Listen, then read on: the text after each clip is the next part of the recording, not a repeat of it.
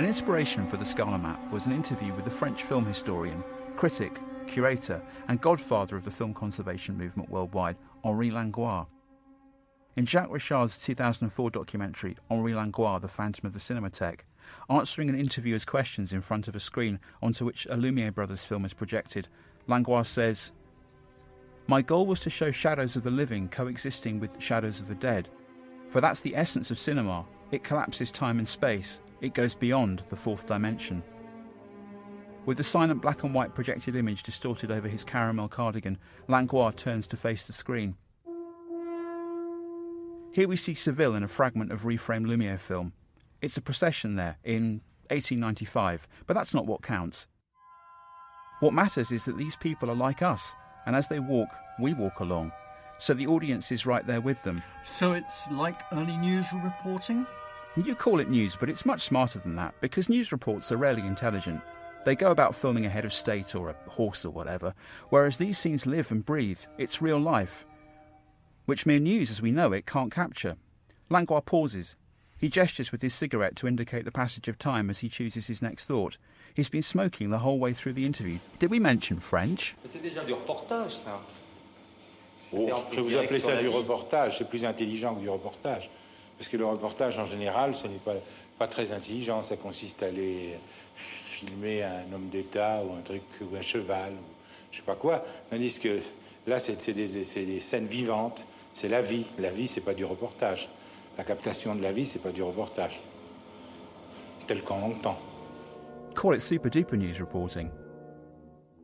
Only cinema can do this. Capture shadows as flickering, fluttering, moving images, moths in an illuminated jar, chiaroscuro and technicolor ghosts trapped in amber for eternity.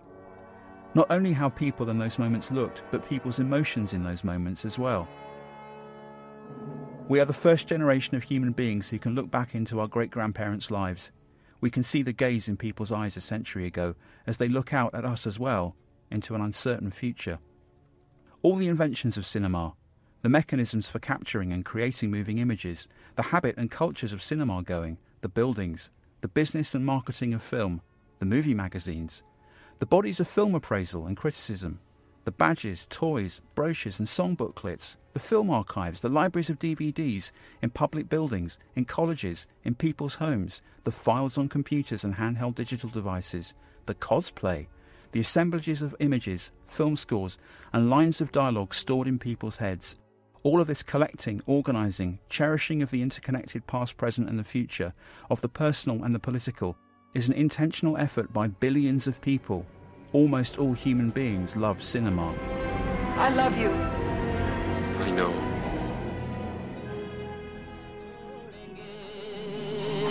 ये दोस्ती हम नहीं तोड़ेंगे तोड़ेंगे तब मगर तेरा साथ ना. We will not break this friendship. I will be by your side to my last breath. Conservative by nature, Labour by experience. Play it, Sam. As a cultural expression, as an art form, cinema comprises all the other expressive forms: music, literature, drama, sculpture, visual art, design, costume and fashion, and the sciences too, especially chemistry and engineering. These forms of human expression transcend race, religion and nationality. Arguably, the only thing missing from a century or more of movies is a good film about football. Though there's a film about a murder during a friendly game of footy on the Scala Map, 1939's The Arsenal Stadium Mystery. Leslie, this is Inspector Slade. How do you do? How do you do? You'd be the nearest man to Dice when he fell, wouldn't you? Yes, I was, Tom. Can you tell us what happened? When he had the ball, I rushed forward to tackle him. Just as I got there, stumbled and fell to the ground. What did he look like? He was sweating badly and looked very grey. Grey? Yes, he looked terrible. Terrible. Very hot in here, isn't it? It is rather. Thank you so much. More importantly, cinema transcends blogs, tweets, news op-ed columns and opinions because films are stories, not seminars. Opinions are rarely intelligent. Stories live and breathe because they're about more than two people. There is more than an author and a reader in a story. There is also at least one character. Call stories super-duper opinions. Multi-viewpoint stories are as old as stories themselves. But in the age of mass production, of words and then of moving images, Charles Dickens' A Tale of Two Cities and Great Expectations were among the first efforts to depict a city or a community as a complex system of interrelated personalities and emotions. On the Scala Map, the David Lean film of Great Expectations, regarded widely as one of the most faithful adaptations of Dickens, is at Chancery Lane.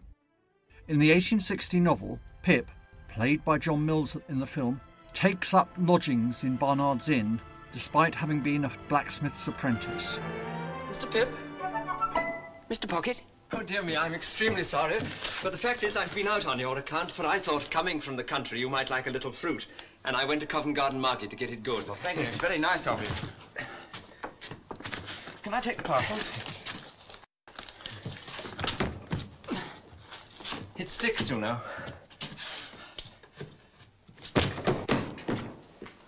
Pray come in. Now, this is the sitting room. Rather musty, but Barnard's is musty.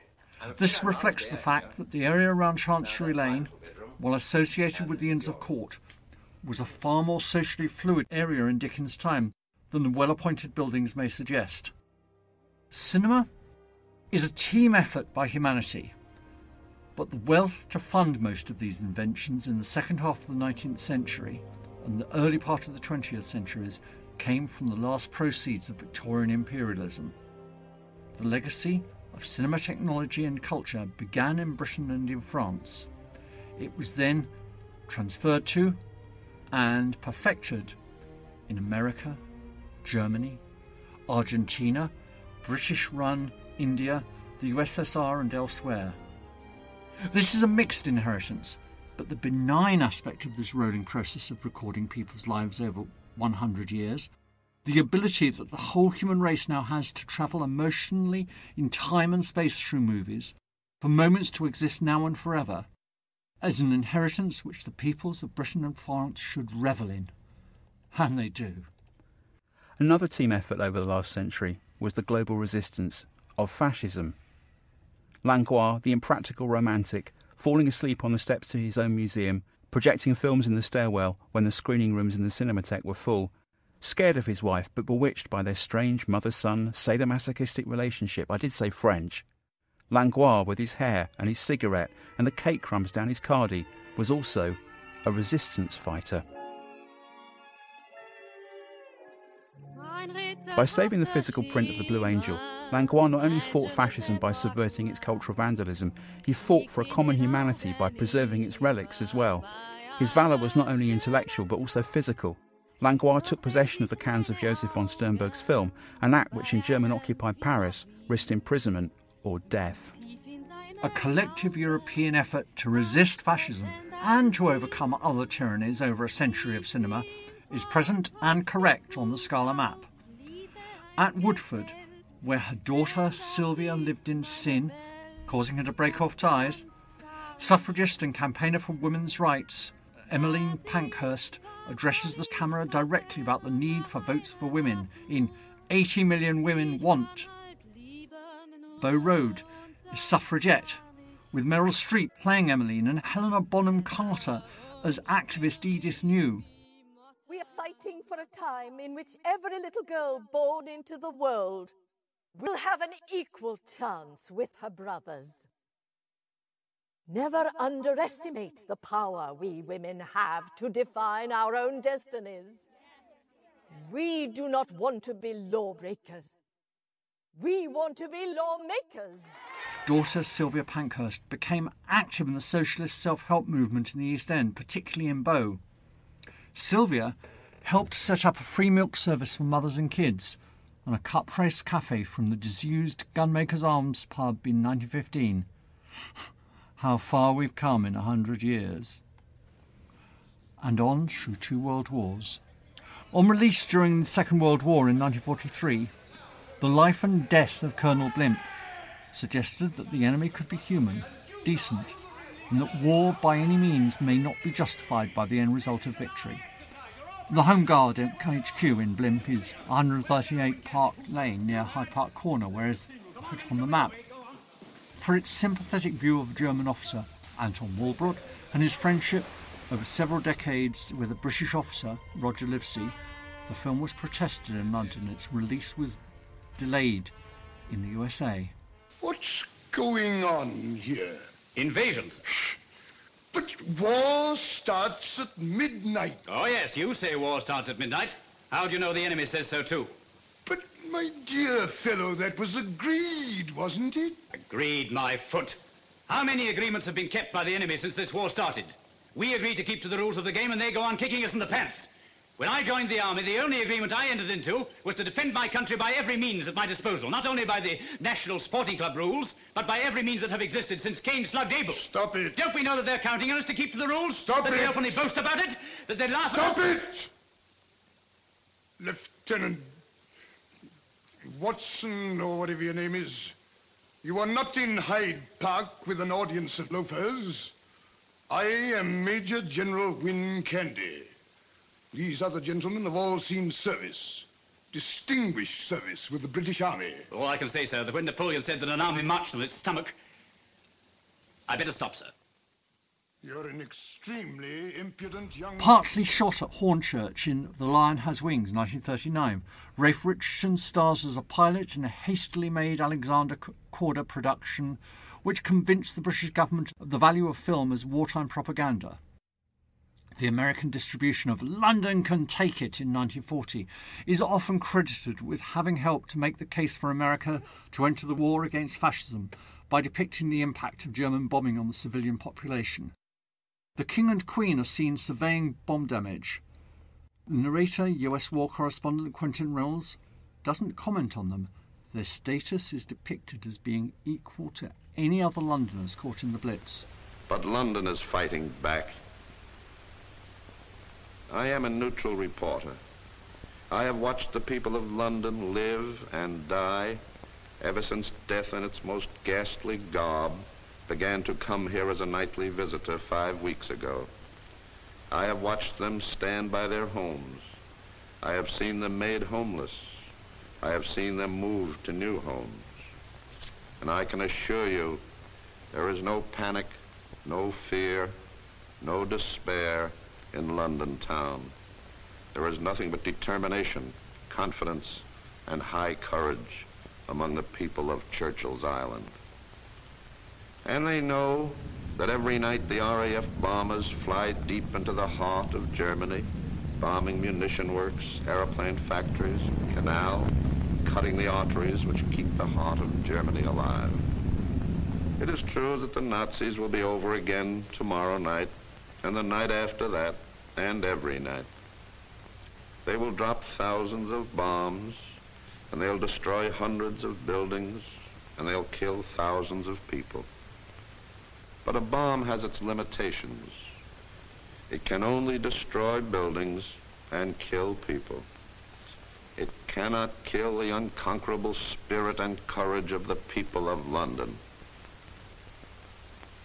London can take it. Though many senior military figures doubted that fascist Germany planned to mount an amphibious assault on the British mainland in the summer of 1940, Winston Churchill headed a coalition government and thought otherwise. His plan to repel the advancing German army in the Low Countries of Europe had failed with the humiliation of the British Expeditionary Force, and the prospects looked grim. Chalfont St Giles doubled as Warmington on Sea in Dad's Army on television in the 2 original movies. The Home Guard of Volunteers as depicted in Dad's Army, which on television went on for 3 years longer than World War II, can be figures of fun because the invasion never went ahead.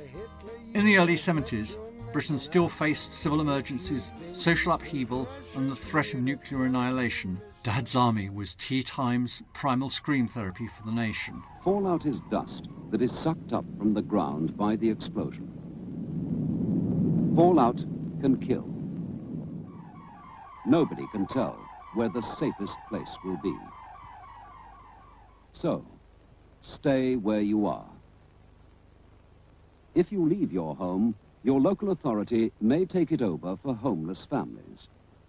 And if you move, the authorities in the new place will not help you with food, accommodation, or other essentials. You are better off in your own home. Stay there. Peter Watkins' 1965 BBC drama documentary, The War Game, depicting Britain under nuclear attack, was withdrawn before transmission under government pressure because it's so realistic. It's on the Scala map at Caledonian Road, near Houseman's Bookshop, which became a focus for the campaign for nuclear disarmament. Quota Quickie, That Kind of Girl, 1963, made at Twickenham Studios, near to where it is on the map at Richmond Station, is a warning of the perils of contracting a sexually transmitted disease, which includes footage of a Ban the Bomb march to Aldermaston. Eager for life and laughter, she swings with the footloose and uninhibited youth of today. You will meet Linda, another kind of girl. You must have thought about it. Thought about what? Well, sex. She wanted marriage. He couldn't wait. Kevin Brownlow and Alan Mollo wrote, produced and directed It Happened Here over 8 years, imagining an alternate history where the fascist invasion of the UK, planned in 1940, went ahead. Filming in Chester Terrace near Regent's Park, War Minister John Perfumer sent his butler out to inquire why a Nazi marching band was going past his front door. This is London, and these are its people. People with one great and common purpose, to pay tribute to the achievements in their country of National Socialism. To this, the first big public display since the army landed, come people from many miles around the metropolis. Filmed at Denham Studios in Buckinghamshire in A Matter of Life and Death in 1946.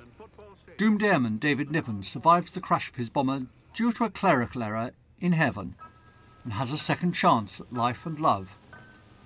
RAF Northolt was the base for the Polish Air Force in the Battle of Britain. Poles are among the airmen seen filing into heaven to collect their wings. Come on, fellas, break it up. Spread out here. Room and back.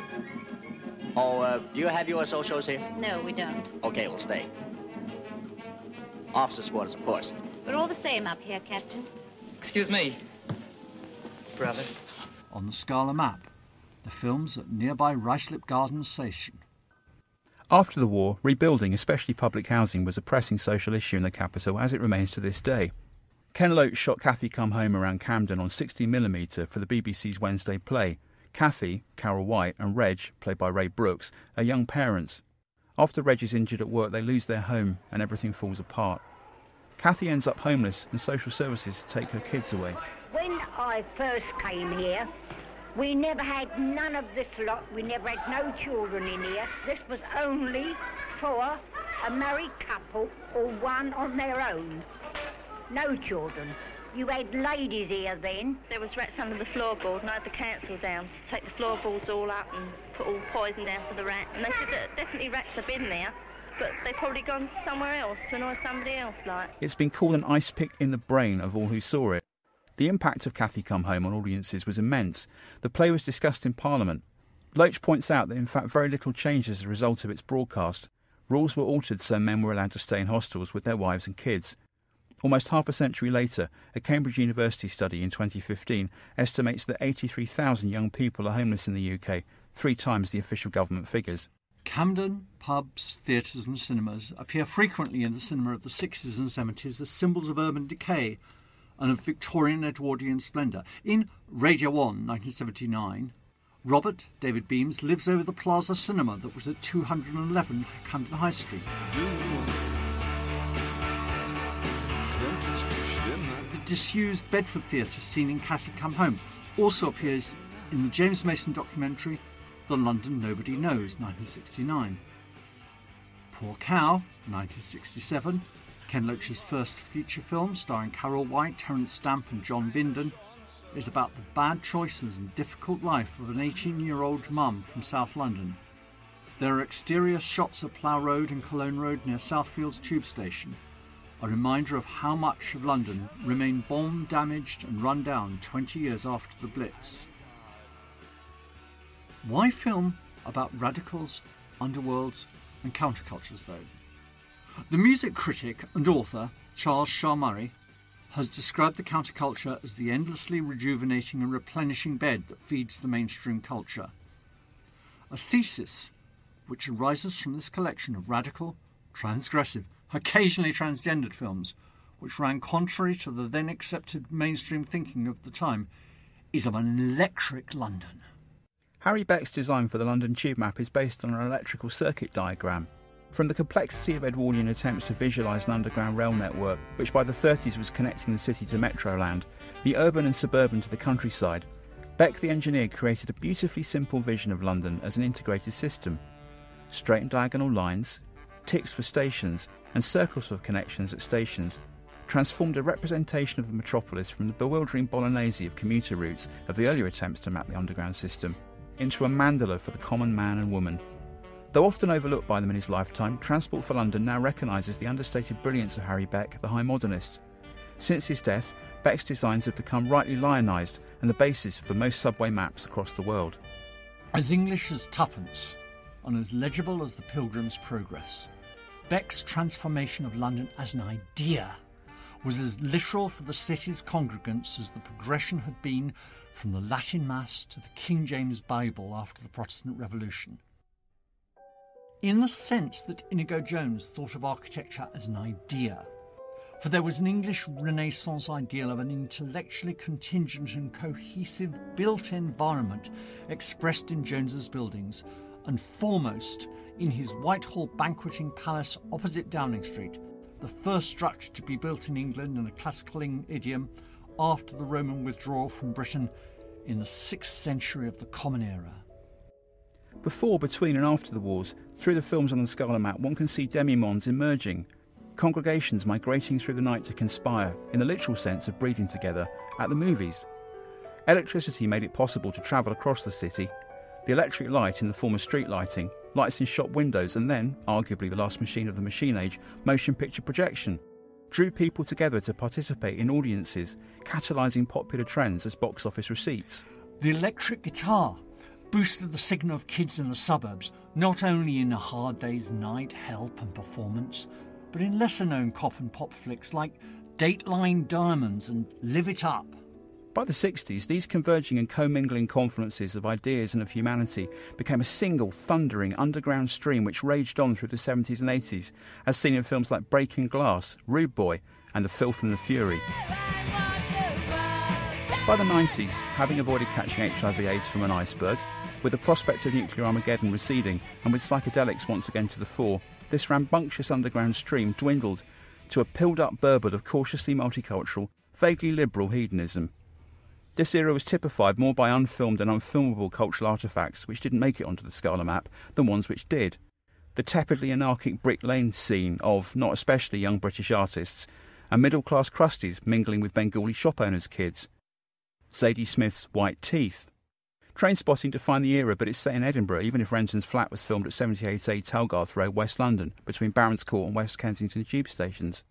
The Cyberdelia nightclub scene in 1995's Hackers was filmed in Brentford Bath's Clifton Road near Kew Gardens tube station. But by the mid-90s had more to do with its American setting in the DNA Lounge in San Francisco than it did with crusties with smart drinks in the chill-out areas at Megatropolis and Escape from Samsara in London. Much of this meandering mid-90s period is recorded in Rachel Lichtenstein's book with Ian Sinclair, Radinsky's Room.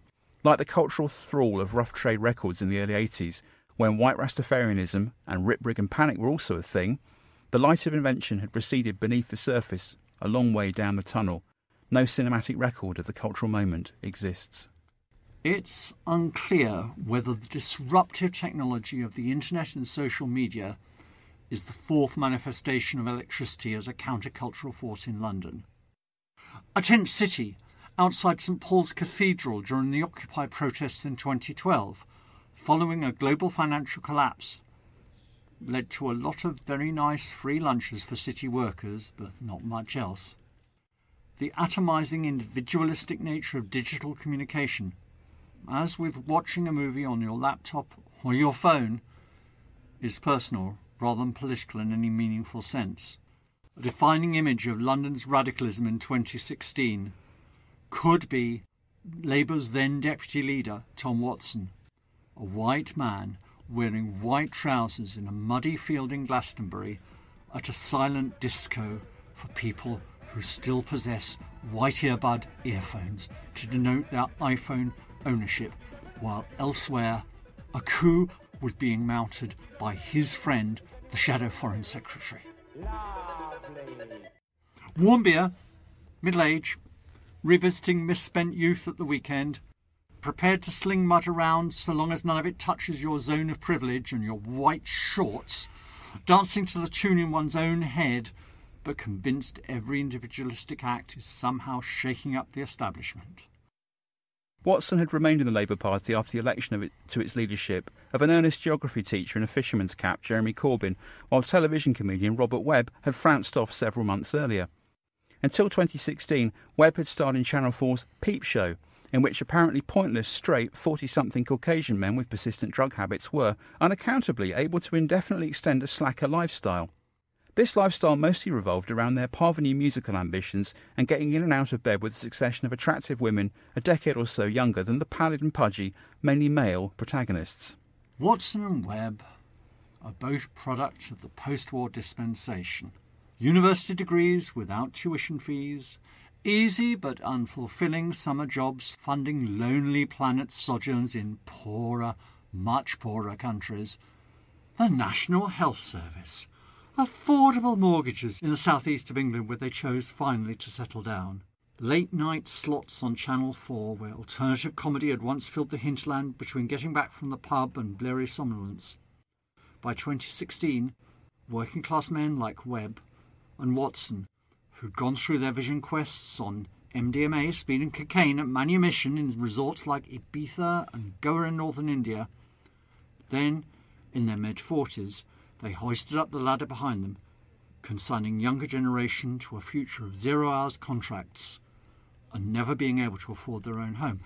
As Mitchell and Webb said in a sketch that became probably their most iconic moment on social media and YouTube, do you think we're the bad guys? Hans, I've just noticed something. These communists are all cowards. Have you looked at our caps recently? Our caps? Have you noticed that our caps have actually got little pictures of skulls on them? I don't... Hans, are we the baddies? Watson's solitary rave at Glastonbury Music Festival coincided with England's decision to leave the European Union. This sparked a coup to remove Corbyn, in which Watson plotted from behind the scenes, and a fivefold increase in racial attacks, though not in Scotland, which voted to remain and where the increase in hate crimes was 0. The Remain vote in the British capital won in 28 London boroughs with 2.2 million votes. Only Barking and Dagenham, Bexley, Sutton, Havering and Hillingdon voted for Brexit. Having returned an Urdu-speaking Muslim mayor from Tooting only weeks before, multicultural London finds itself hostage to the whims of the mostly white, mostly male, 90s-style key opinion formers who no longer run what, with the advent of an all-night tube service, will be a 24-hour, always-on global city. They are still on your internets, bugging out the secret Weezer gig in their heads. And all your base will belong to them.